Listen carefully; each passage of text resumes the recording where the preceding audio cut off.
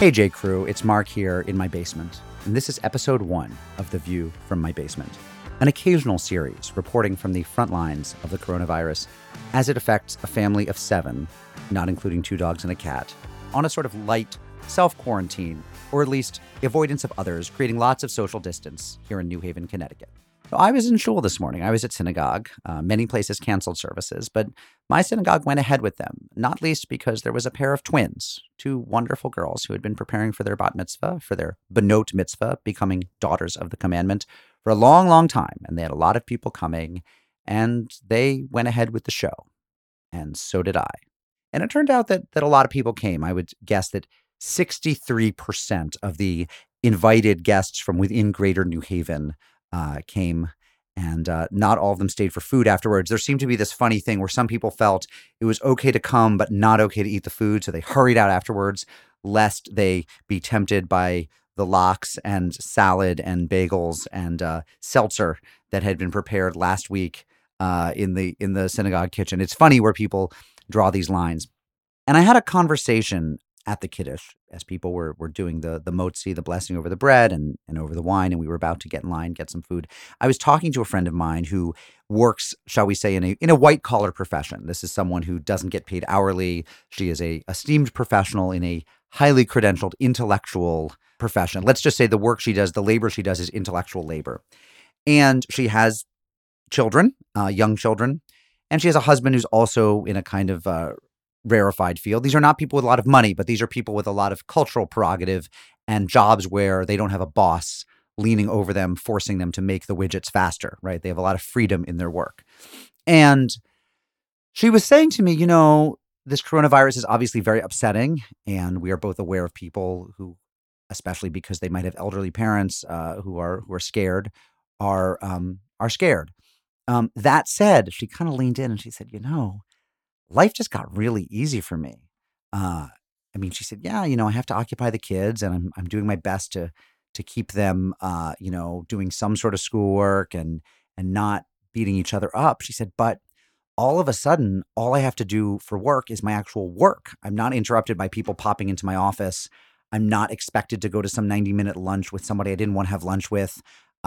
Most of the meetings, all of a sudden, we discover are pretty much skippable, like we're doing some Zoom or Skype or conference call meetings with fellow workers, but it's amazing how many just get canceled and don't get rescheduled. And she said, all of a sudden, my 8 or 9 day workday has been concentrated down to the 5 hours of work that are actual productive labor in the thing that I do. And I said, I have to be honest, it's kind of like that for me too. The class that I teach, I will be teaching I'm going to make my lectures into podcasts, but a lot of students aren't going to come for office hours, and a lot of them are going to email me, and I'll be able to sort of do all the email replies in batches at night. The podcast is now going to record from our respective homes, and Josh is going to masterfully edit everything together as if we're in the same room, but it means I don't have to go into New York City on Tuesdays. And all of a sudden, even with all of my kids home, even with all of the extra childcare and figuring things out, there's kind of a lot more free time. And here's one of the really strange things. I wrote an essay about 6 or 7 years ago when we had one of those Januaries where school was canceled all the time. And I said, look, for all of the misery this causes for a lot of people, especially people who need their hourly wages, especially people who need to get to the hospital or need to get their prescriptions. And I do want to be mindful of those people. I really do. But for a huge sector of society, when work shuts down or when you can't get into the office, a lot of free time opens up. And there can actually be something beautiful about that. The balance of work to leisure or professional time to family time shifts in favor of the leisure and the family time, at least for a while. And, for me, one more thing, which is all of a sudden, certain obligations that are integral to your being, but are also kind of a pain in the neck, lift. So, for example, I was supposed to run the children's service at synagogue this morning, but there was no children's service at synagogue this morning. So that's just, volunteer jobs, tasks that you were going to do for communal organizations, places where you might have offered your time and you feel good about it, but it also was a little bit of an annoyance. You don't have to do it anymore. You don't have to have lunch with the person you didn't want to have lunch with anyway. Now, look, we don't want life to go on like that. We actually want to get back to doing those things that we've committed to do because they make us feel good, even if they're not the most pleasurable thing. We also want to get back into working with other people in the office. We gain from having our colleagues stop by the desk. We gain from getting away from our families and into that professional space. And then when we return to the family space, we are more excited and all the more energetic about seeing our loved ones, our children, our roommates, our dogs. But this kind of enforced respite does have an upside, and I would be lying if I pretended that it didn't. So I think we can hold both things at once. I think we can say that yes, sickness is bad, and I really do hope and pray that this passes with a minimum of dislocation for people, a minimum of suffering, a minimum of lost income, and at the same time, part of our job, I think, if we're leading authentic lives, is to accept the upside of things as well and to revel in it and also to use that upside to balance out the downside and to seize joy where we can. So, for those of you who don't have to do a 45-minute commute tomorrow morning and tomorrow afternoon, at least love that for the moment. Now, as it happens, I was talking about this, about the aspect of quarantine that could be kind of pleasurable with my daughter, Clara, who is 9 years old and in fourth grade. Clara, come say hi to everyone. Say hi to the J Crew. Hi. Now, do you understand? Here, sit on my lap because we have one microphone. Do you understand what the J Crew is? I think it's the people who listen to your podcasts. Yeah, what do you think it stands for? Do you know? Jewish crew? Yeah, the Jew Crew. Exactly, the J Crew. But see, it's a pun because there's also the clothing company J Crew. Did you know that there's a clothing? Well, yeah, I knew that. Yeah, you knew that. You're not stupid. So anyway, so where did you get your idea about quarantine? Like if I'd said to you a month ago, what's a quarantine? What would you have told me and how would you have known? I would have told you it's where because of sickness you can't go out, you have to stay in the house and you can't make contact with other people. And I know that because when I was really little, my mom would read these books to me, the Sydney Taylor books. Yeah, and so you learned about it. So you were talking to me about this, and I said, Clara, why don't you put that all down? Why don't you write an essay about your understanding of quarantine and how it's changed? And you did. This took you about 17 minutes to write or so. You're speedy. You're speedy. You got that from your dad. All right. So will you read your essay for us now? I gave it a title. I called it All of a Kind Quarantine. And this is Clara Oppenheimer. So go ahead.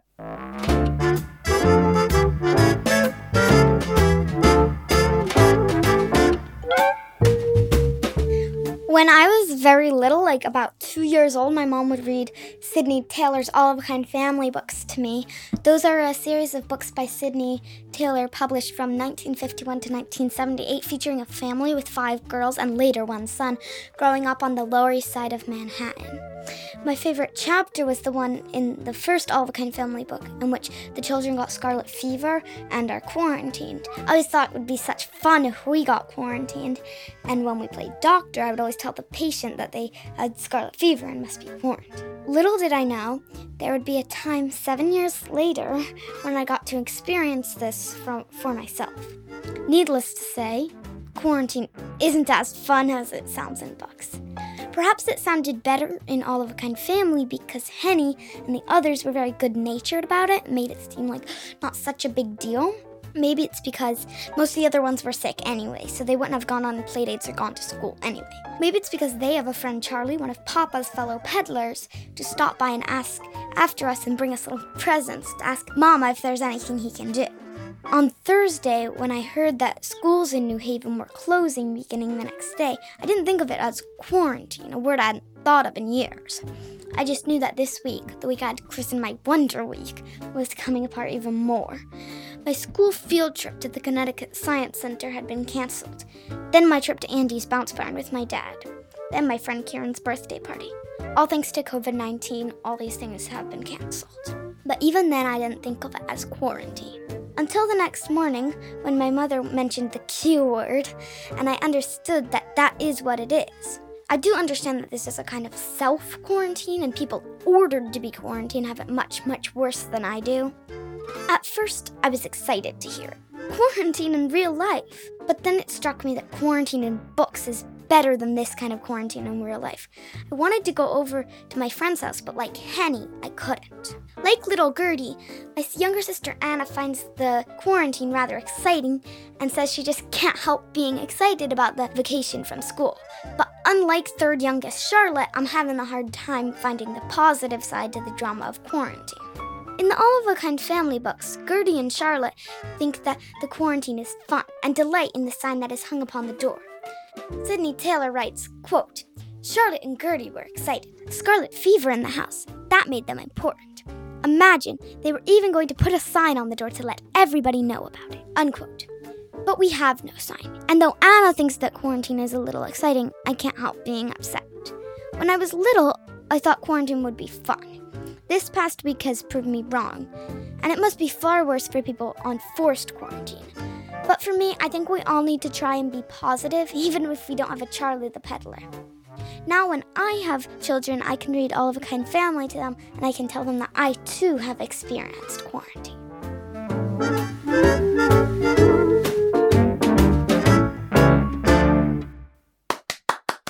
Clara James Oppenheimer, thank you for contributing to Unorthodox. Love you. What you going to go do now? Watch TV. Okay, she has to go watch TV now. Clara James Oppenheimer with All of a Kind Quarantine. So there you have it, right? There is this sense that quarantine, that which again, there's no National Guard standing outside my house, no one pointing guns keeping me inside. I don't mean to be overly dramatic, but there is this sense that maybe there's an upside, right? Where you get to be forced to slow down and be with your loved ones. It's not unlike being in the midst of a massive snowstorm or a hurricane that shuts everything down. And when it doesn't come for you big, when it comes for you just a little, it can actually be quite wonderful. So all sort of hopes and prayers going out to the people for whom it comes big. And for those of you to whom it's come a little, I wish you much Monopoly, Scrabble, Quirkle, All of a Kind family, 80s movies, popcorn, and whatever you need to get you through the next few weeks. Please know that I and the rest of the Unorthodox team will be there with you. From my basement, it's Mark. Shalom, friends.